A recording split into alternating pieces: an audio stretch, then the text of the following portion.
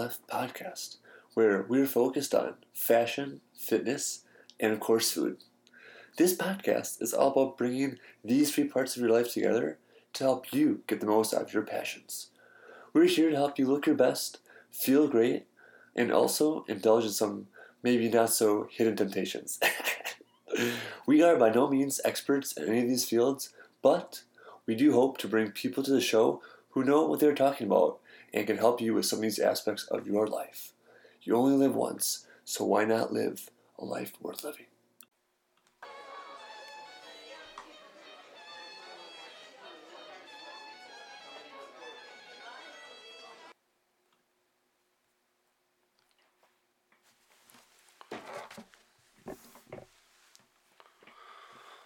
Welcome to Monday Munchies episode 34. On these episodes, you'll be seeing shotgun on my adventures exploring restaurants in the past few weeks. Albeit I'm not a certified food critic, but I do love to eat, and some would say I do have a certain set of skills. No clue what those would be, but I for sure am not a quote-unquote Yelper like the majority of residents of South Park, Colorado. But I do love trying new restaurants and food, so sit back, relax, and enjoy.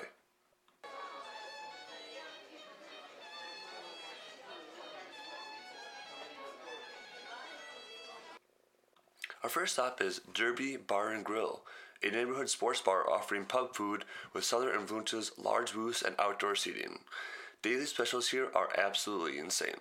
Turns out they sponsor sports teams, rec sports teams, not like NBA or anything like that, and it seems to have good events, for sure.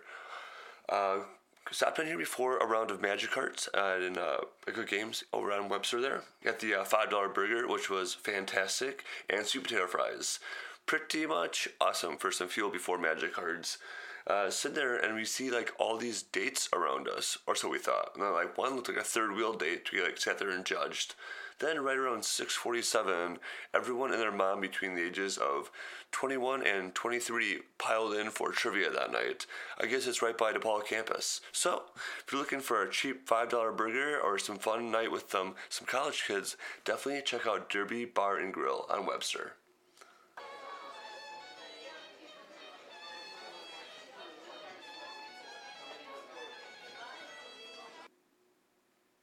Up next is Tap House Grill, addictive food, creative brews, and pub restaurant. Pretty much sums it all up. How it all began. What began in the fall of 2005 as a dream of bringing together fresh, made from scratch, quote, addictive food alongside a large selection of local, created, handcrafted, exclusive, and rare beers on tap is today a reality at the Tap House Grill. The dream of delicious food and exceptional beer became a reality on November 11, 2006, when the first Tap House Grill opened in St. Charles, Illinois. Tap House Grill currently operates 8 locations, including Des Plaines, Hanover Park, Lamont, Oswego, Palatine, Plainfield, and St. Charles. They have quite a few awards to their name, including 2014 featured in Crain's Magazine Small Business Focus, featured in the Daily Herald Electric Beer List Unique Menu, sponsor of the inaugural Maryville Academy Family 5K, Village Chamber of Plainfield Restaurant of the Year, Chicagoland Wingfest Best of Fest winner and Best Exotic Wing winner, the Restaurant of the Year in 2012, the Best Sandwich is Sprecher Root Beer Braised Beef and Gouda in 2011 by Chicago Tribune. It's featured in Bacon News as Tap House in Heaven for Beer Geeks, and featured in Creative Eats by King Country Chronicle. This place is fantastic. Went here after getting second place in the Magic Tournament in Lamont, which kind of experienced the more than I did, but I'll kind of walk you through what we got. We ended up splitting the fresh, squeaky Wisconsin cheese curds from Ellsworth Cooperative Creamery with marinara and pepper jack chipotle cheese sauce for dipping. I'm actually debating doing a cheese curd episode. These things were so good. And with the THD Stuffed Burger, certified Angus beef stuff and oozing with jalapenos, peppered sugar bacon, cheddar and Monterey Jack on a toasted brioche bun, and a side of tots. I could barely move after this. Driving home was just absolutely brutal coming from Lamont all the way back to Bucktown. But there's one thing that we wanted to try but didn't because we're smart, is the King Kobe Challenge. Quote, are you up for the challenge? Come in and try our King Kobe Burger. 1.5 pounds of American Kobe beef, half a pound of American cheese, and 1 pound of fries. Finish it all and win a King of Kobe Tap House Grill t-shirt. Pretty wild. But by far my favorite part of this entire place of Tap House Grill is their uniforms on the back say beer, comma, it's proof God loves us.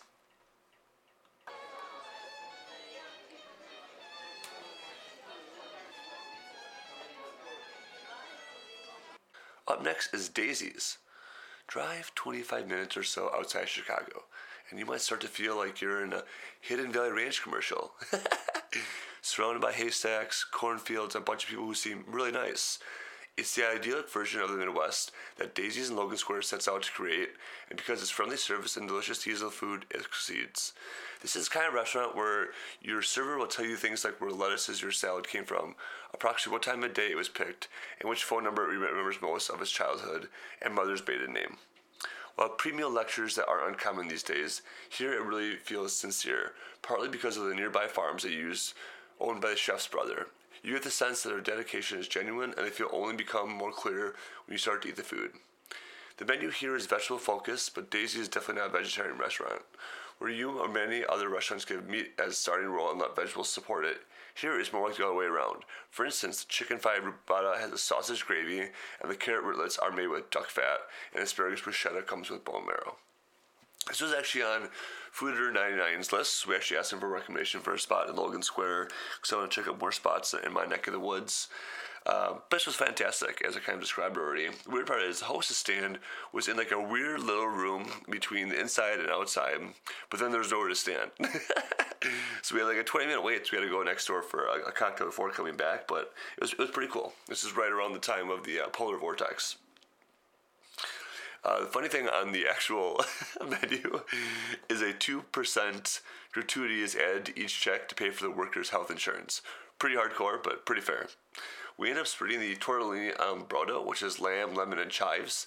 The tangerine, a 4-gram Paragon black truffle, brown butter, sage, and parmesan, kind of like a king noodle from like egg yolks. And fried mushrooms and cheese curds.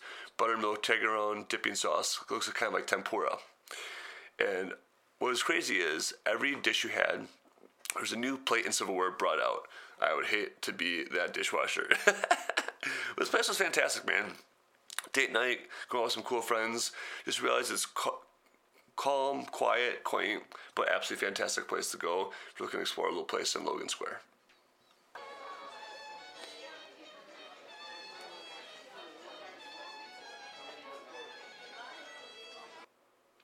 Up next is Barton G, kind of like Kevin G.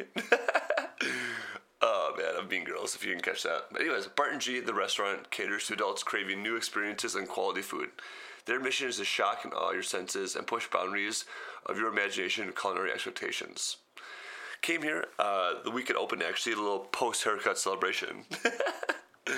This place is a below zero nitro bar with liquid nitrogen, a cryogenic fluid with a temperature of negative 320 degrees Celsius or Fahrenheit with high octane cocktails. What does that mean?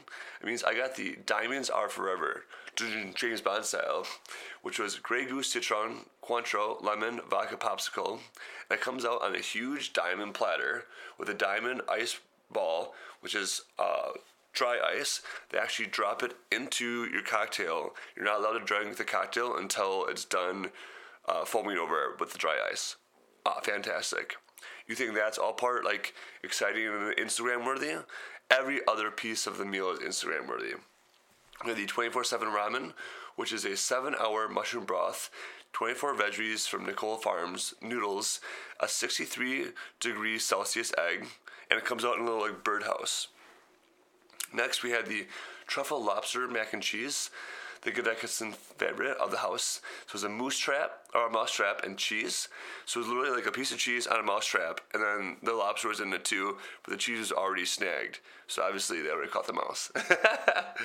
Then we had the lamb shank, which is slow braised organic lamb, fried leeks, roasted heirloom carrots, crispy tortilla, crown, Greek mint jelly, and it comes out in a huge barbershop setup. Huge comb, about 2.5 feet long, a huge mirror, which is about 3 feet long, and then barber side. It's fantastic. Everything comes out in some cool stuff. So if you want to go enjoy something downtown, River North, and be very trendy, go check out Barton G.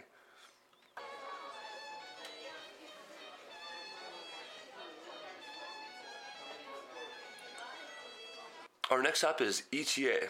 ETA Restaurant and Bar, a tavern for today's travelers, welcoming guests with rustic American fare and Midwestern warmth. Paying homage to Chicago's rich history of hosting travelers from across the globe, ETA Restaurant and Bar welcomes visitors and locals alike as they dine in a warm wood and Consenden dining room and captures the essence of Chicago's first and finest inns and taverns. Executive sous chef Matt Lang has developed a menu that serves up locally sourced and seasonally inspired dishes, then pull inspiration from rustic meals of the past with an elevated spin of today. ETA's cocktails are not only delicious, but also play a tribute to the bustling railway transportation era of yesteryear. With flavors reminiscent of a cocktail culture of the early 1900s, refined for today's palate, the beverage program offers beautifully crafted concoctions sure to bring the golden era of travel to life. This place was awesome. The drink menu literally was like the CTA stops here in Chicago. I ended up getting the Red Line, which was Absolute Citron Vodka and House Bloody Mary mix. Others were like, drinks a little too stiff for me, like the Blue Line stop, the Brown Line stop, and man, I was just like, okay, I was like, try this like Bloody Mary for brunch. First sip of the Red Line, my eyes watered.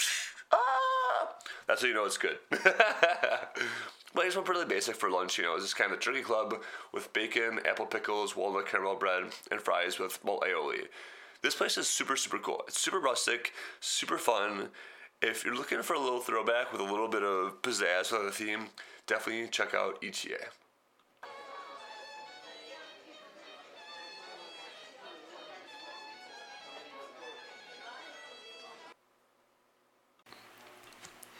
This episode is sponsored by Bites Kitchen.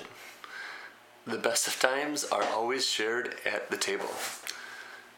Good food, good drinks, good stories, good friends. Wish I had any of those. At Bites, they believe that good food is more than merely a part of survival. It is their passion. It has the power of transcend language, cultures, and ethnic backgrounds. Through food, they share their culture with new friends and old. They share a piece of who they are, and by coming together for meals, they trade good stories while creating new ones. At Bites, they want you to celebrate cultures from around the world. They've been inspired by Thailand, China, Japan, Korea, and more.